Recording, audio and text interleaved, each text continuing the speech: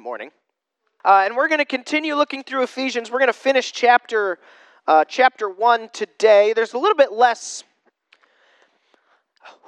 I'll use the word controversial, but the first half of that chapter has some really awesome stuff, right? That we're redeemed and we're sealed, and there's nothing that can, obviously it's Paul writing, so it's not that he says this exactly, he says this in a different book, but there's nothing that can separate us. We are sealed by the Holy Spirit into Christ. There's nothing that takes us out of that. No decision we make, no thing that we've done, it can't take us out of it, right? That's so good. That's so heartwarming, and then we deal with predestination, and that kind of makes us feel a little bit worse inside sometimes because we're like, oh.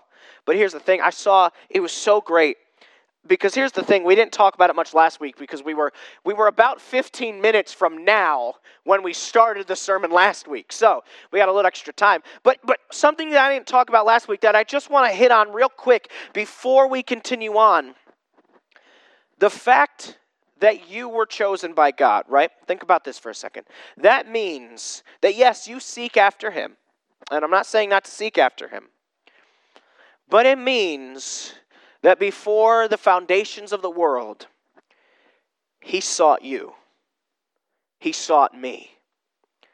Before He even created anything, He sought us. He came running after me. Right? I love Casting Crowns. And on their newest album, they have a song, and one of the lyrics of that song is, "You came running after me when anybody else would have turned and left me at my worst." Love came first. God came first for you and for me. That doesn't let us off the hook about studying Scripture and striving after Him and stuff like that. But how cool is that? Sit there and think about that. You, in little old New Milford, Pennsylvania, this backwater town of, I think it's like 1,800 people total in borough and township. And God said, I want them, and I'm going to go after them. You're in the same category as David, as Abraham, as Moses, as Isaac, as Peter, as John, as Paul. Pick your favorite person in Scripture that followed after Christ. Old Testament after God. You're in the same category as them. And we like to put them up on these pedestals. Maybe we should sometimes, in certain ways. Right? Paul says, follow after me as I follow after Christ. But you're no better or worse than Him. You're the same because Christ came after you. It's so good. That's the part of predestination we don't really talk about very often. We talk about, God chose. Yes, He did. And He chose to come after you. Now let's hop into this week. So you'll notice on your note sheet, you're going to say, Pastor, it looks like they're already filled in. I had already printed them out, cut them, and started to stuff the bulletins when I realized I forgot to do the erasing sheet. You see, here's what happens. Hang on, I gotta grab one. This is my note sheet. So what happens is I make my note sheet.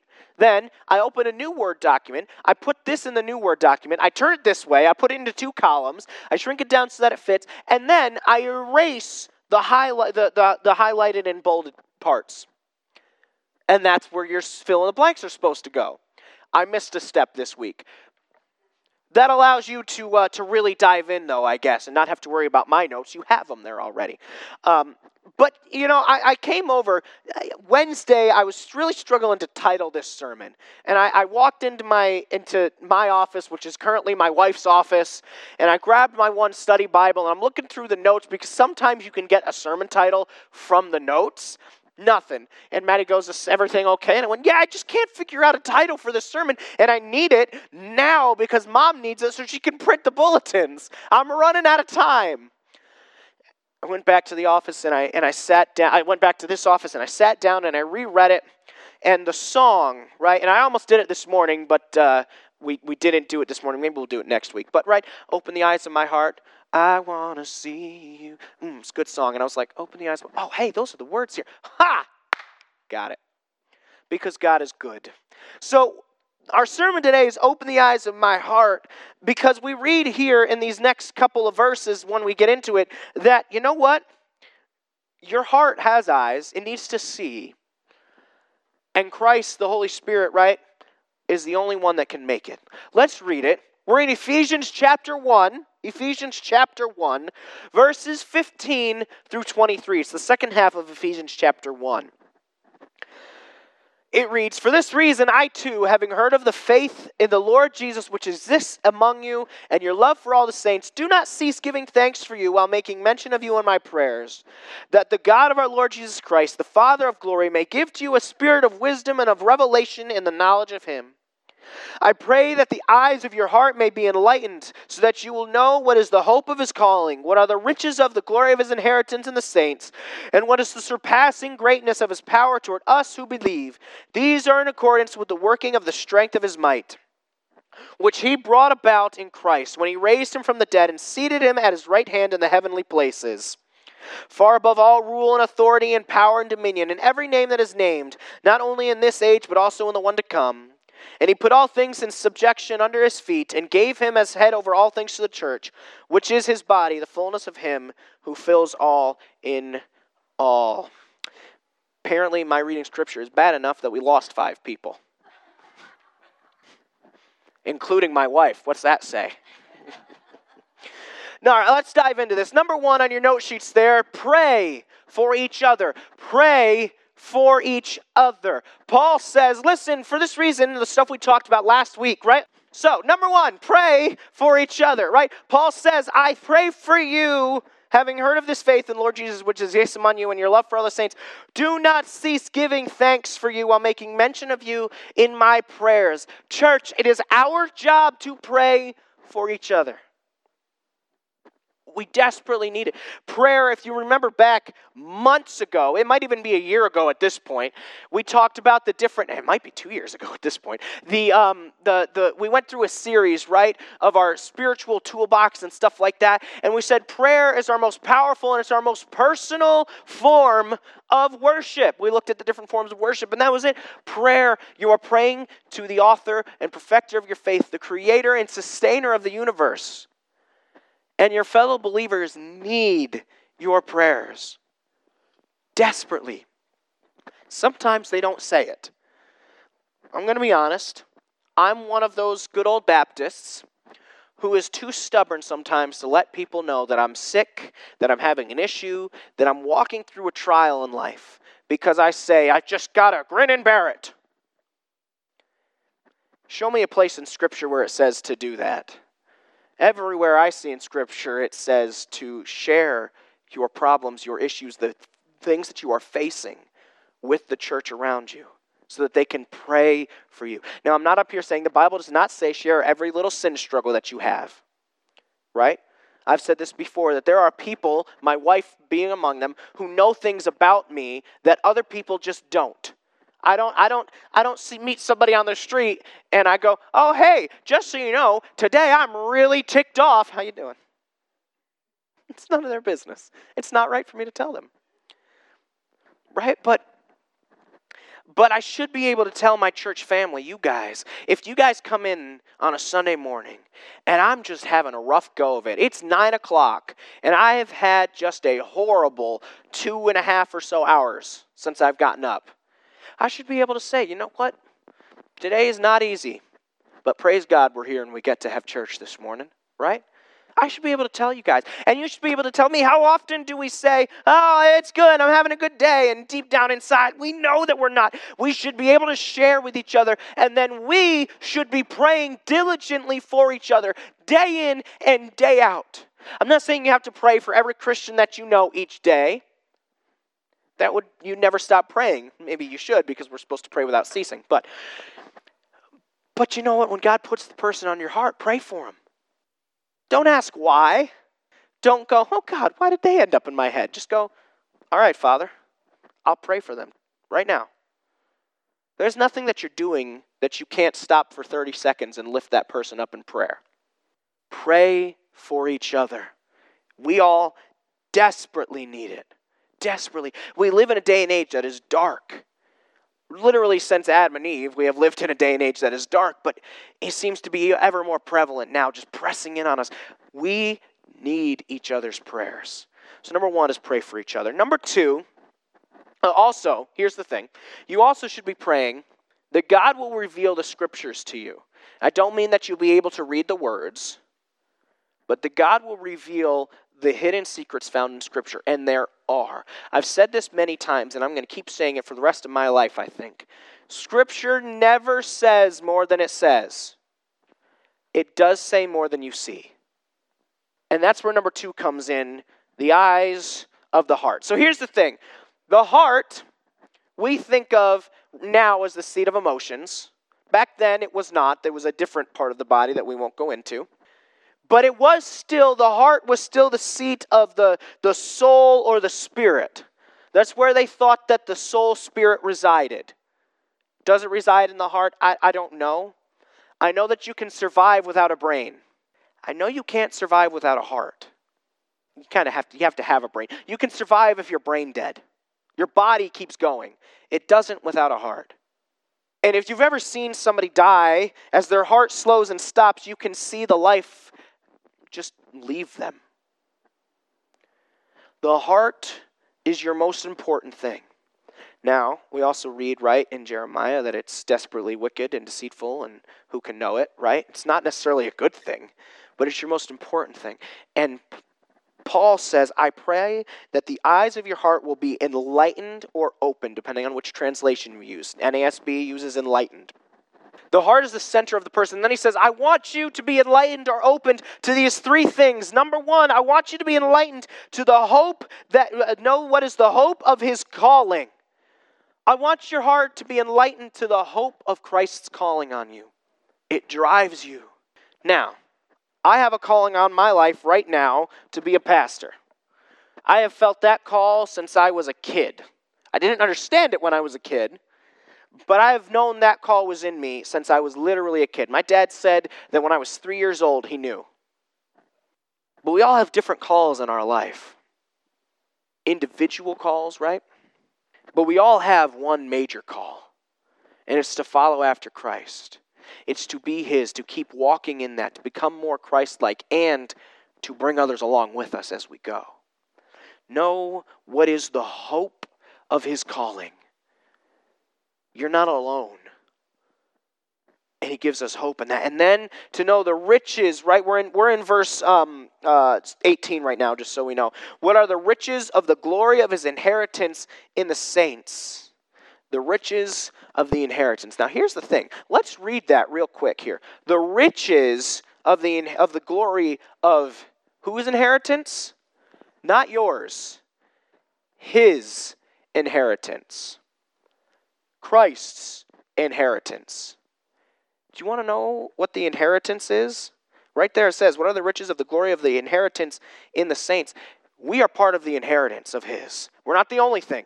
He's seated at the right hand of the Father. He has been given, we read a little bit later in this chapter, he is given, everything is put as subject underneath him. But you and me are part of his inheritance. The people that he called and gave hope to. Now here's the other great thing about that. It's his inheritance, but we're the ones that benefit from it, right? How often do we hear Jesus' birthday is the only birthday where he gives out the presents? Kind of true. We are part of the inheritance, but we also are the ones that gain from the inheritance the most. Because we get to become his children. Remember we mentioned last week, you will always be a slave. You will always be a servant. You will always be in a form of bondage. Who are you a slave to, and what are you a slave to? And this inheritance that we get is slavery to him, and it's not like slavery in any way, shape, or form, except that we have a master. But you have freedom in that. Those shackles are broken. And then finally, there in verse 19, and what is the surpassing greatness of his power toward us who believe? The greatness of his power towards us who believe. Church, I have seen things, and I'm young. I feel old sometimes, but I'm young. But I have seen things that defy explanation. I can't explain it. I have seen God move and work in ways. Now, I've seen him move and work in ways that do have an explanation. Besides just, well, he's God. and can do it, but I've seen him do things that are just breathtakingly incredible. He has this surpassing power towards us who believe. Church, notice this does not say that it's going to make everything easy. It doesn't mean that everything's going to go well. It doesn't mean everything is going to go the way according that we think it should, the plan that we think it should go to. Nope. But that power will be manifest through us. He uses that power for us. This surpassing greatness of his power. Open the eyes of your heart. Now here's the thing. You might say, well, do our eyes need to be open to that? You bet they do, because how often do we miss what God does? Because we're too busy looking for the Red Sea to part. We're too busy looking for the great thing that we miss all the little things. See, that's what Paul is praying for here. He's praying that the eyes of the heart will be opened to the little things, the things that we gloss over, the things that we so often miss because we're too busy looking towards tomorrow, because we're too busy looking out towards what's the big thing God's going to do. And God's saying, I want to do a whole bunch of little things that's going to lead to the big thing. Why don't you look at it and see it? Because we're too busy. The eyes of our heart are closed to it. Church, I want you to know that as your pastor, I pray that the eyes of your hearts are opened. I pray that the eyes of my heart is opened. I have dreams that I'd love to see God do. But they're not going to happen. I mean, they could. I'm not saying they can't. They could happen overnight. I highly doubt they will. Most of the time, those dreams are made up of little tiny steps that lead up to a big thing. And I pray that the eyes of our hearts are opened and that they are continually open. Because here's the thing, church. Here's the other thing, right? Sometimes the eyes of our heart are opened and we see so much. And then we start focusing on the wrong things and we shut it down real quick. We go through cycles in life. Hills and valleys, peaks and valleys, right? The key is to have more peaks and to stay on that peak longer as you're going. So number 1, right, was pray for each other. Number 2 was the eyes of our heart. And number 3 is Christ in power. Christ in power. These are in accordance with the working of the strength, I'm in verse 19, with the working of the strength of his might, which he brought about in Christ, when he raised him from the dead and seated him at his right hand in the heavenly places, far above all rule and authority and power and dominion. So here's the thing, right? Christ is seated at the right hand. We got a little bit of time, so I kind of want to get into this. Let me preface this by saying, this is not a hill that I will ever die on. It's just something that I've come to believe in my limited and young reading of Scripture. Where's Christ? This is not a trick question. I just gave you the answer. Where is Christ? In heaven, at the right seat of the Father. Does the Bible ever say he's anywhere else? No, it doesn't. Is he? Or is the Holy Spirit here? A hill I'm not willing to die on. Christ stripped himself of his omnipresence when he came to heaven, when he came to earth, correct? Because he was man. Does the Bible ever say he put it back on? It says he's seated at the right hand of the Father, interceding on our behalf. It says, I send the Holy Spirit down to you. We know God the Father is omnipresent. We know the Holy Spirit is omnipresent. We are told Christ stripped himself of it and never told that it's put back on. Could I be wrong? You bet that I could be. Again, not a hill I'm willing to die on. It's a thing that I look at and I read through Scripture and I go, everywhere it talks about Christ, it says he's at the right hand of the Father, or like when he appears to Paul, or when he comes back at the triumphal entry and such. But it never says that he's actually here. It says the Holy Spirit's here. It's just an interesting thing. Do your own research on it. Read your own stuff on everything. But on that, I find that interesting. Is he omnipresent? I don't know. I see in Scripture that it says he's with God at the right hand of the Father. Just an interesting tidbit of information. But either way, whether he's here as well, whether he's omnipresent or not, we know he's seated at the right hand of the Father, because we're told that. And we know that all rule, authority, power, and dominion, he's given power over all of that. And here's the thing. Why are all of those different words used, right? Because in the ancient Greek, where this is written, all those words had a different connotation to them. They meant things like the spiritual realms, the physical realms. So he uses these different terms to say, listen, there is not a single thing that Christ is not over. Creation is all under him. Every aspect of it. Heaven, hell, earth, the angels, demons, everything. The only people that aren't under him is God the Father and the Holy Spirit, which he's a part of. We're not going to get into the Trinity today. We will never understand it quite right. That's okay. But all those different words are used because Paul wants us to understand, listen, there is not a single thing, a single atom that's not his to command and control. We often think about how evil the world is, how dark the world is, how things just always seem to go wrong, and evil wins. Yes, it does, but it's under the thumb of Christ. He allows it to work. And one day we'll talk about the theology of evil. It's an interesting study. The simple answer is, right, that God allows it to work because he's dealing in an age of grace. So he's allowing it to work right now. He won't, but right now he is. But never mistake what's going on in the world for saying God has taken his thumb off. Or God has just been like, well, I wash my hands of this creation. I'm going to go to Mars and see what I've got going on there. No. He is still in control. Church, whether Joe Biden and Kamala Harris or Donald Trump and Mike Pence are elected on November 3rd, it does not matter.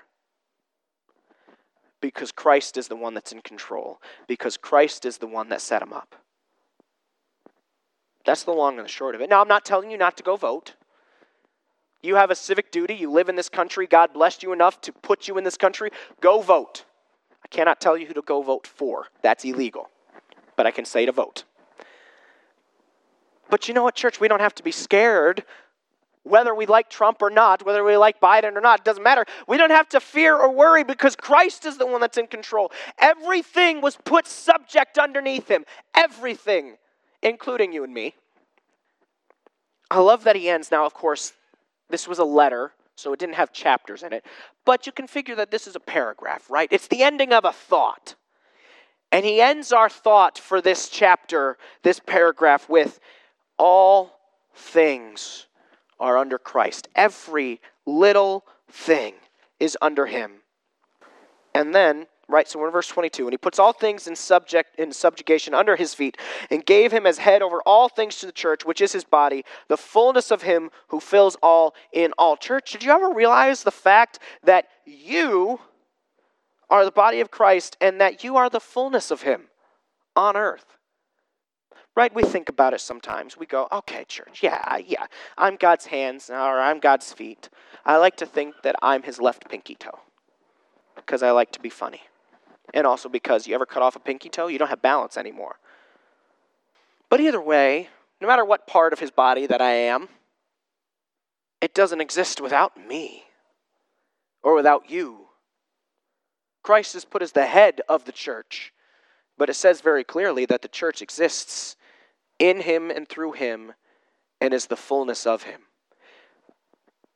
Does the church need you or I? Does Christ need you or I? No, he does not. Does Christ want you or I? Yes, he does. Does Christ use you and I? Yes, he does. How refreshing to know you don't need me, right? We don't serve a God that needs me, because if I did, why am I serving that God anyway? I should be God at that point. But how amazing to find that you still would want me. This all goes back, really, we've talked the past couple weeks about predestination, about Christ wanting us. We started off today doing it, and here's the thing, church. I can leave you with something over these past 2 weeks, and we're going to continue on through Ephesians, but through chapter 1, if I can leave you with something, here's this. God wanted you. Before the foundations of the earth, he said, I want, fill in your name. I'm going to make them mine. I'm going to take them. I'm going to fulfill them. And I'm going to use them for bigger, greater things. There's a lot of stuff that we can't fully comprehend, that we can't fully understand. But I thank God that I'm part of the family. Because this whole book, right? This whole book would be foolishness to me if I wasn't. But this book is our life. It's our joy. It's what makes us. I can't imagine not being able to be opened to the secrets of it. I can't imagine just reading these words and going, okay, some of those poems are well written. Yeah, they are, aren't they? Paul sounds like a lawyer. Yeah, he does, doesn't he? But I get to know what's in this thing. Not everything. God doesn't reveal everything to me. He's not going to reveal everything to you. But he reveals at least some. And it's so incredible.